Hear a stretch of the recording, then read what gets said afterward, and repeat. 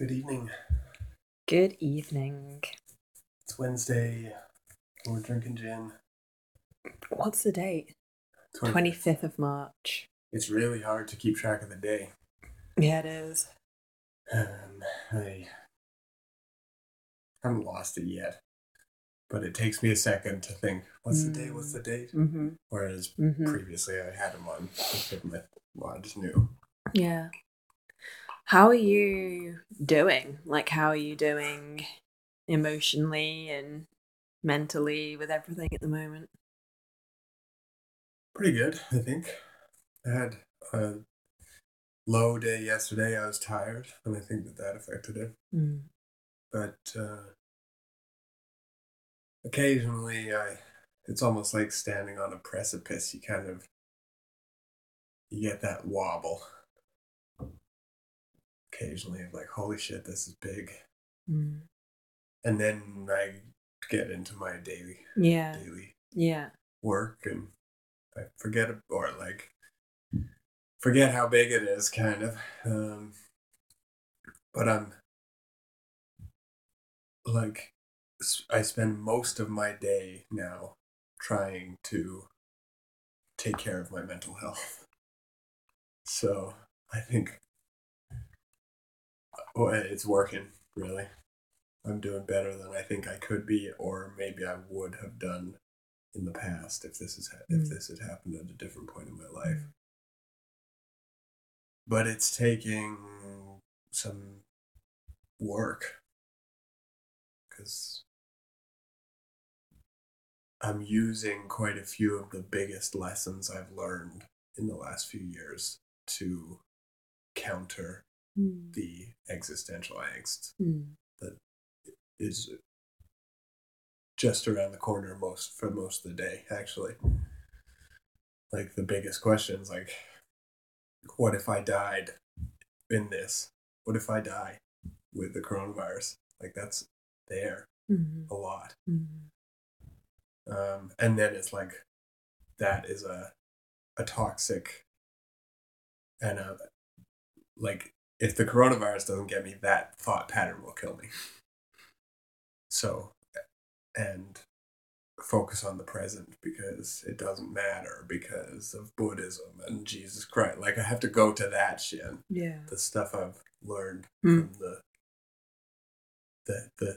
wisest teachers that I've come across, from Joe Rogan to like the Buddha and the Tao, and Michael Singer. I think about his book quite a bit at the moment, The Untethered Soul. Solzhenitsyn is really, I just finished The Gulag Archipelago.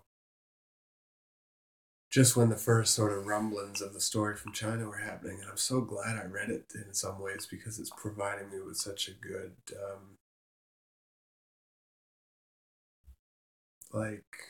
it's providing me with a really good map or template to bring to each day, which is just like, well, what can I do right now to improve this situation?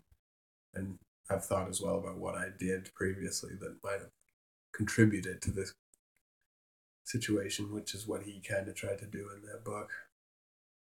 So I feel like the support system in my head is surprisingly strong, because it's never been tested in such a way. Yeah, I've found that as well. Yeah. I found myself calling on things and being like, oh, this is what they were talking about, or like, this is why I needed whatever it was that they were saying. Yeah. Like, I've just found myself being like, yeah, this is why we read those things, and this is why we have those examples. Because it's easy when everything's good to just be like, yeah, all right, cool. Like, treat your neighbor like you want to be treated. Yeah. Blah, blah, blah.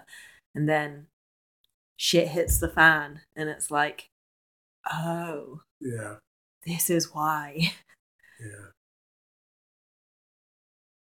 Yeah. And I'm grateful for that. Yeah. Like, it's bad, but it's by no means as bad as it could and might get. But I think that these ideas are strong enough to get us through whatever Yeah, I think they are as well. How are you doing? I found it tough. Yeah, the past 2, 3 days have been really tough. Yeah. Yeah. I feel quite lost Mm. quite a lot of the time. Quite helpless. Yeah. Yeah. I think. Yeah, just as you were saying, I feel like I do have a lot of supports, which I am very grateful for. But I think the thing I found hardest is understanding the place of my work in all of this, understanding how I can contribute and in what medium and form and, how can I do it? How can I contribute best? And I'm still trying to work that out. Mm. And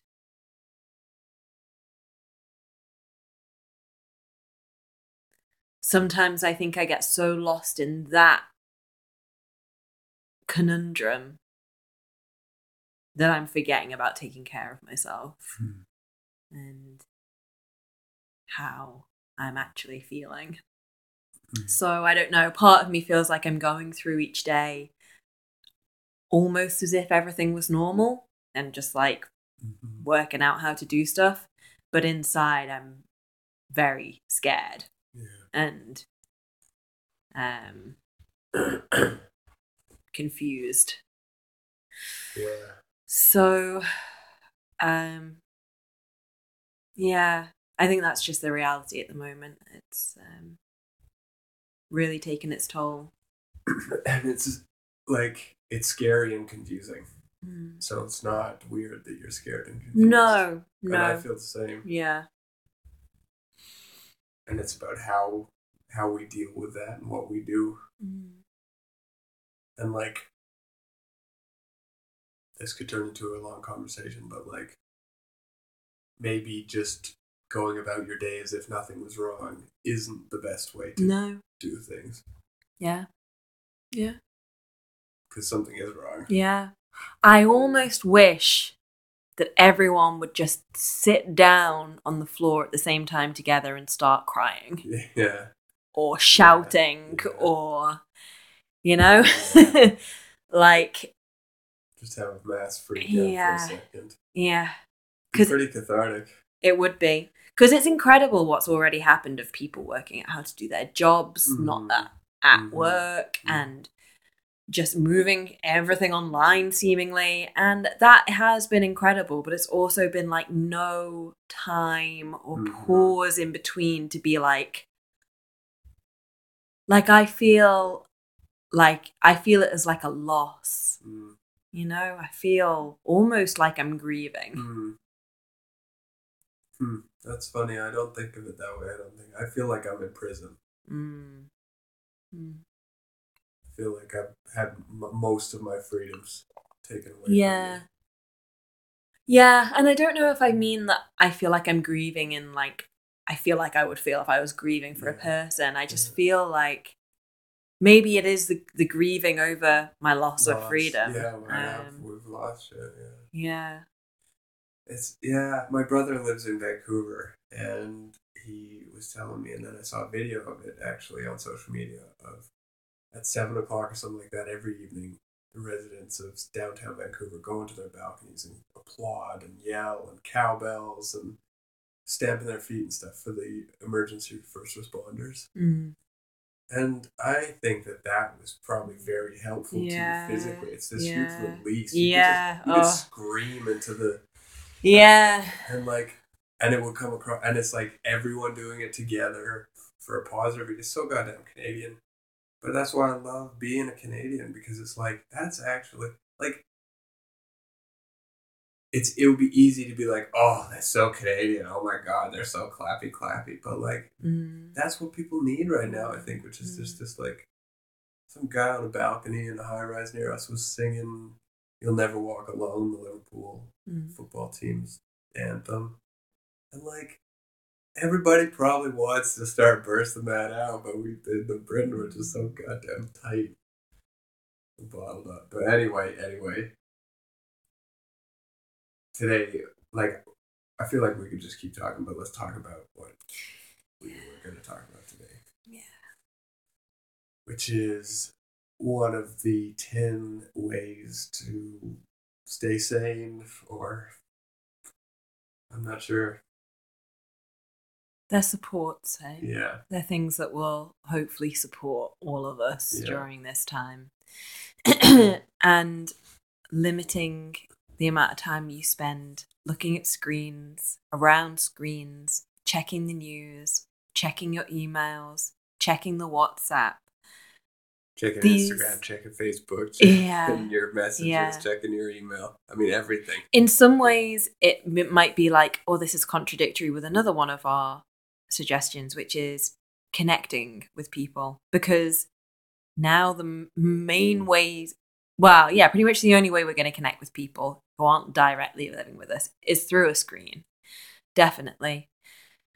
But like a running thread through all of this, or all of these things we've been saying, I think, is rather than trying to set yourself rules or limits or, thou shalt not do this, it's just about knowing what your intention is when you're doing it. Yeah. So don't let your screen exposure or intake become mindless. Yeah. Like when you're going to be connecting with a friend or a family member, there's your real purpose and reason for doing it. When you're going to be watching the movie with your partner, like that's a shared experience, know why you're doing it. If you've just found yourself suddenly picking up your phone and without thinking, scrolling through the news, scrolling through the Instagram thread, do you need to be doing it right then? Maybe set yourself the time of day that you will do that scrolling and browsing and looking. But otherwise, for me, the way I see it is otherwise it's adding to that mindless chatter that I already have to deal with in my mind. My mind is already pretty damn good at jumping from one thing to the next and telling me one story and then another story. And I know that the more I, without thinking, look at all of those social media platforms and just pick up my screen, the more I do that, the louder that chattering is, and the louder those interruptions become in my head. Oh, why are you doing this? Have you talked about this? Have you phoned this person? Yeah. It seems to be something to do with the design of them and the way that they affect our dopamine receptors or dopaminergic system and shit like that, with this giving us the juice or the fix. Seems to like increase the chatter and also decrease our strength to stay on one thought. Yeah. And make our own decisions and choices consciously. Yeah, I've actually had I'm thinking a lot about screens at the moment because, like, paradoxically, we've been forced to take all of our life online with self-isolation. But I think that that's actually a big reason we're in this mess, because we were too focused on the screen. We forgot to, like, take care of the Mother Earth. We forgot to take care of the planet, and we forgot to take care of the basics. And now we're like forced to wash our hands and think about what we did wrong. And like, but to keep working, to keep connecting, to keep socializing, we have to put more and more time into our screens. So like, I used to watch a podcast or a lecture or something like that, or just music or the radio or something, but always on the computer. I used to have my computer open every time I cooked dinner or washed dishes or did chores. And now I'm not. because I have my screen open for the whole day. I have multiple screens open all day. Now when I close down my laptop, it feels like a liberation. Yeah. And so I'm trying to de-escalate my screen time, even in the middle of it taking over the rest of my life. Yeah. And I think that it's going to help me massively. Yeah. Because I was getting to the end of the day and my eyes were bugging out of my head, but my brain felt just squeezed. Yeah. It's like, it's not quite a headache, it's like a pressure. And it's like, yeah, so it's walking the fine line. Like, in some ways, I wish I could just dig tomatoes all day, or dig potatoes, but that's not the world we live in. And one of the ways to help that I'm going to try and do is like to tutor kids online, and need to do that online. So it's not the time to reject the screen, but I think this is making me reevaluate definitely my relationship with my screen. Yeah. And I hope that we all do to a certain extent, because we just... Yeah, I guess it's worth thinking about like how you want to come out of this. Like this period of time. And do we all want to be coming out of this period of time and have like a chain to our laptop and to our phones and have that? Or do we want to come out of it and like feel the freedom of hugging people again and embracing people and going out and walking in the park, leaving the phone and the laptop behind? Because we know what life is like now if we stay indoors all day and look at our screens. Too much of a good thing. And it's not as good. No, it's not as good version of life. Exactly. Yes, exactly. That's what I've seen. Like, yeah, you can talk to somebody through a phone, but it's not as good. It's way better to be able to touch somebody. The touch is massive. And man, I had a phone call, like a 3-way conversation with my 2 best friends the other day, and it felt brutal. Not being able to just reach out and hug them and put my hand on their hand. And this isn't the way to live. No. But it seemed to be before this shit went down. It was like, I could just Skype my It's so convenient.